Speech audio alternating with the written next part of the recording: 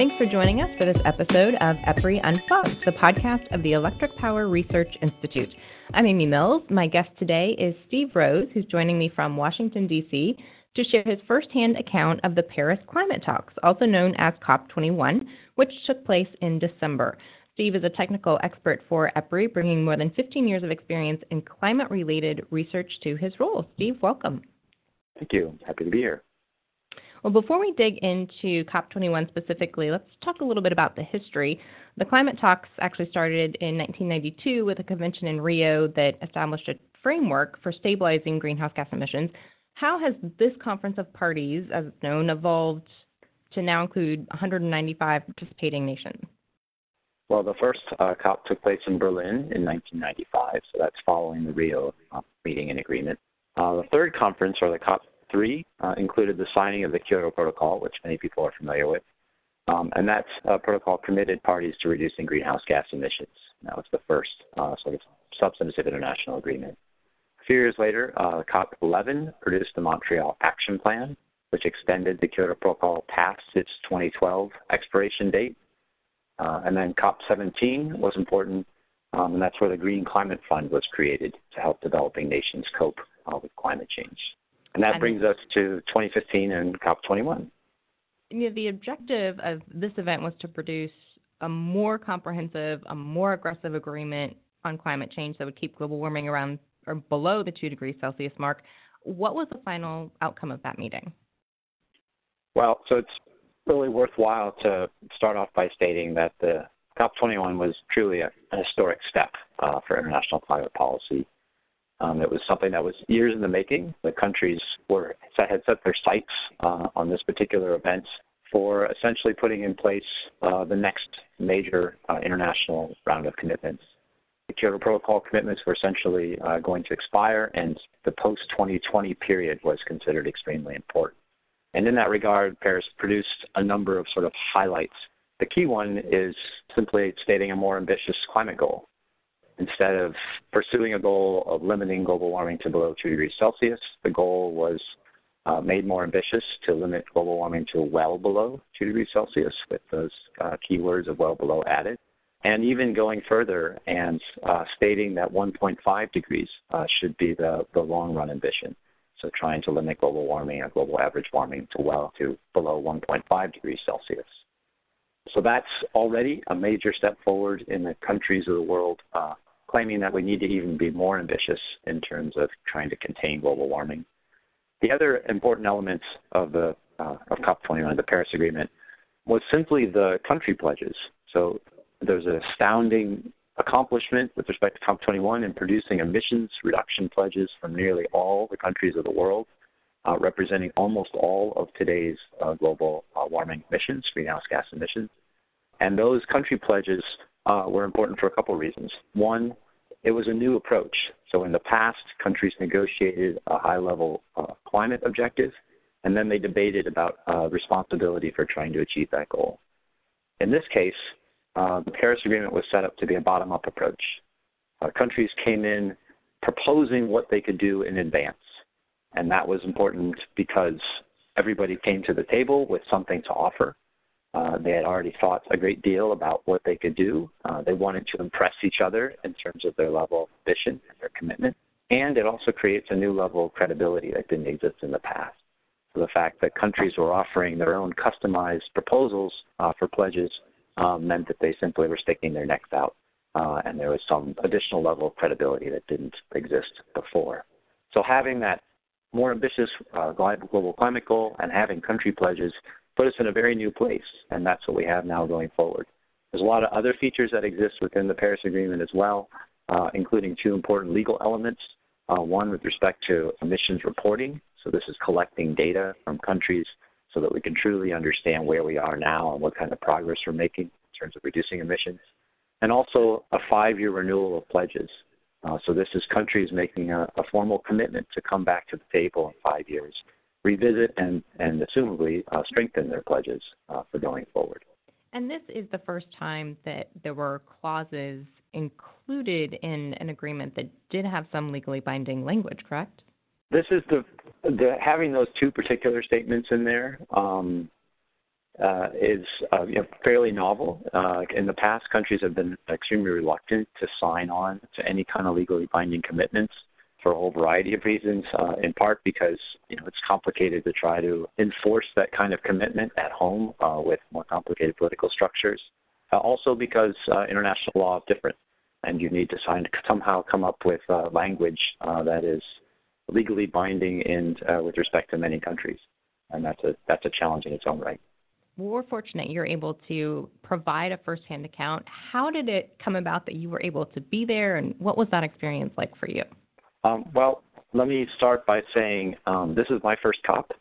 I have to say it's not a bad one to start with, given its significance. EPRI researchers and leadership recognized the uniqueness of this moment in terms of where we were in the international negotiations, and felt that it was important for EPRI to engage and inform the process, including essentially sharing our insights directly into the process by participating in the negotiations. So that created a unique opportunity for us as an organization and for me as a researcher to develop our ideas and our insights that we thought would be helpful to the negotiations, and then take them directly to the meeting and deliver them. I have to say it was no small feat for us to attain credentials, and we ended up not only being able to attain credentials to be able to attend the meeting and be side by side with negotiators, but also to be able to arrange events at the meeting where we could put together panels specifically focused on topics that we thought were important, and bring a discussion into the negotiations. And we were able to have conversations there about the country pledges that were being put forth and what they might mean to long-run climate goals, about potential opportunities for international partnerships where countries could potentially work together to try to achieve their goals, and that may have some benefits in terms of cost savings. And also another discussion about the science of estimating climate damages, which is the motivation for taking action on climate. And what did you walk away with? What does this agreement and the more aggressive stance mean for global warming for the industry, both the U.S. and globally? Well, the international community did something monumental with this agreement. The sheer fact that we had emissions reduction pledges from most of the world's countries is something to be impressed by. And so in that regard alone, I have to say that I was impressed at what they were able to accomplish, and also with the new, more ambitious goal that they were able to set. However, we need to sort of put that in context, and goals and pledges are one thing, and implementation of those pledges is another thing. And that's really where the rubber hits the road, and whether or not we are able to meet these targets going forward and how we might meet those targets are really big questions that we still need to confront. And clearly, greenhouse gas emissions associated with the electricity sector, with electricity generation, will need to be significantly constrained if we're going to be serious about limiting global warming to well below 2 degrees Celsius. And this will have to happen everywhere. So not only in the U.S. with respect to the U.S. electric sector, but it's going to have to happen in other developed countries as well as in developing countries throughout the entire world. And the role of the electric sector is still to be determined. So this is where thinking about implementation and thinking about not only the kinds of policies that might be put in place, but the kinds of technologies that might be available are really going to be important in terms of how we might go forward in trying to realize a deep decarbonization pathway that's being put before us, and sort of trying to succeed in the challenge that the international community has created. And the electric sector may be able to help decarbonize other parts of the economy, and whether or not that's true and what sort of transformation the electric sector itself might have to go through is going to be defined by the technologies and policies that are in place and available in the future. And that will define the overall role for the electric sector. It will define the technologies that are deployed and those that are retired.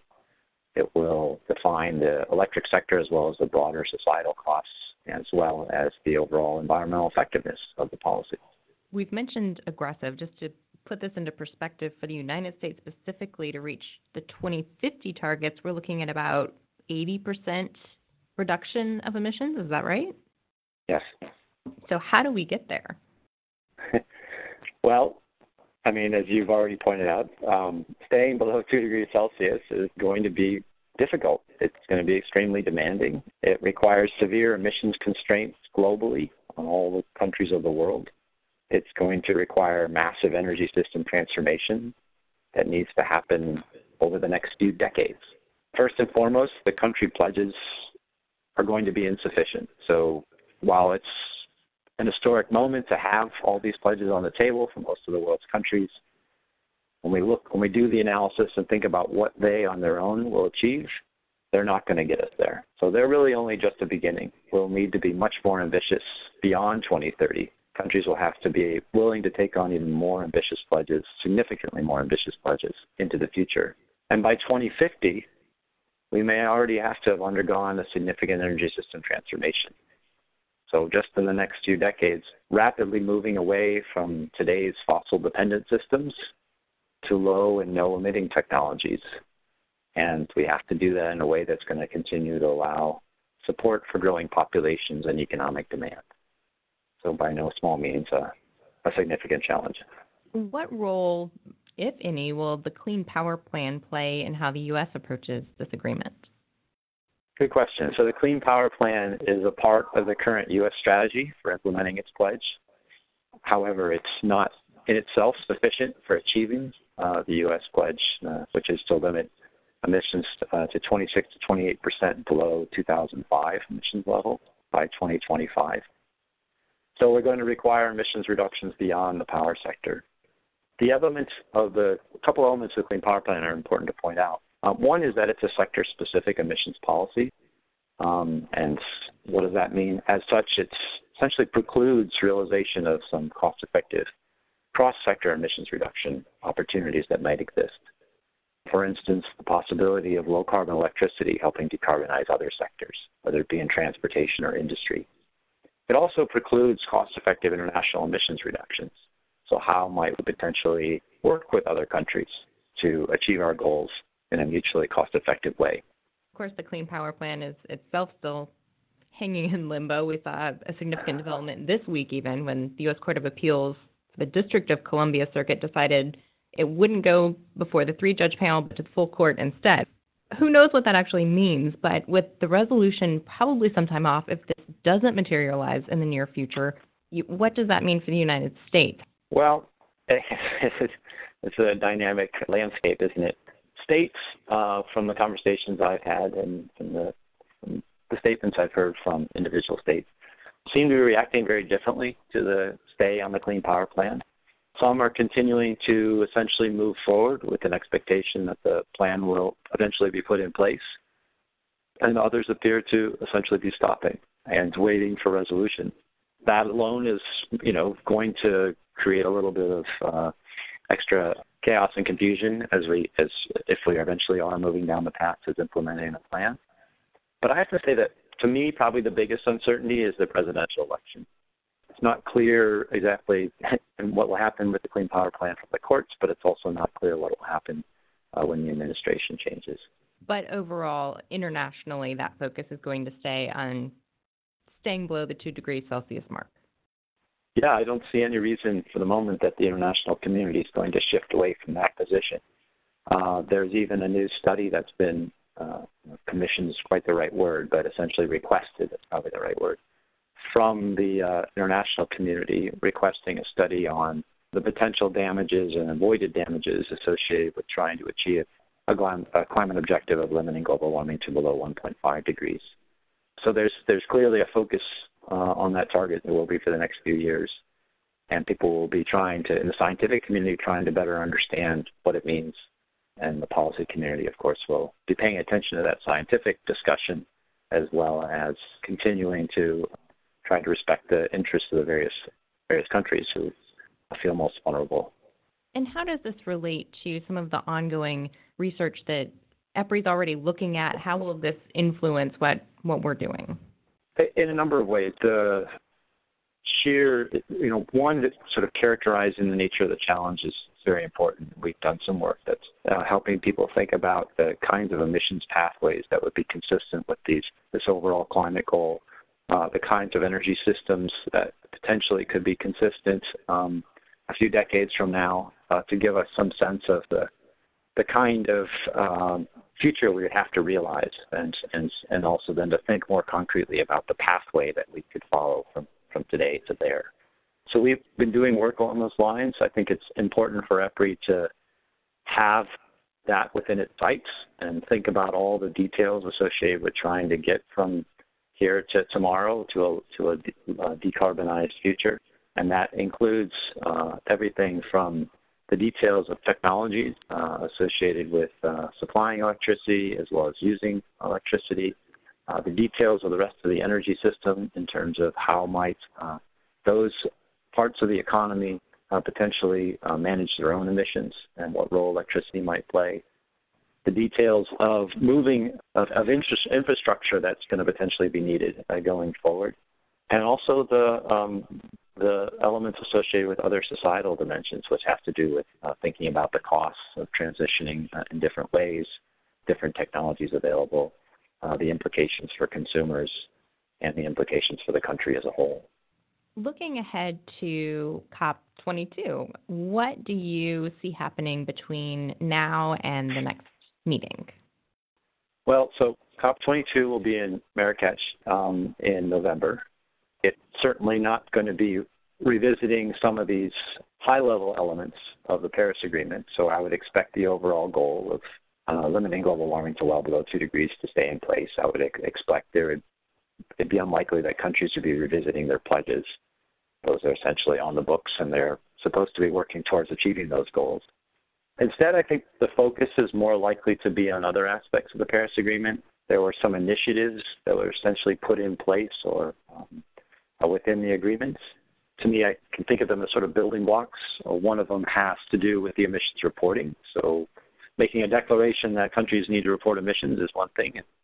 Now we need to move on to putting in place the wherewithal to actually do that. Some countries are already quite familiar with that and do that on an annual basis, but that's not the bulk of the world, and that's not where most of the emissions in the world are going to come from in the future.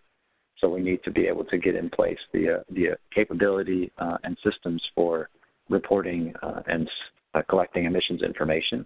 The other is there's another element I didn't mention before. It's called a loss and damage mechanism, and this is a proposal to develop essentially an assessment mechanism for evaluating potential risk to different parts of the world, and particularly developing countries, and then potentially coming up with a scheme for compensating some of the losses that may occur. So you can imagine that could be controversial in terms of thinking about how to characterize loss and how to potentially determine damage and who would be the responsible party for helping compensate for those losses. So I would expect that's what will happen at COP22, is that a lot of these sort of, like I said, building block elements will be the focus of the discussion. Well, hopefully we can reconnect after COP22 and find out what happens. But Steve, thank you for lending your expertise and your insight to our podcast. You're very welcome. Thank you, Amy. Until next time, we're shaping the future of electricity.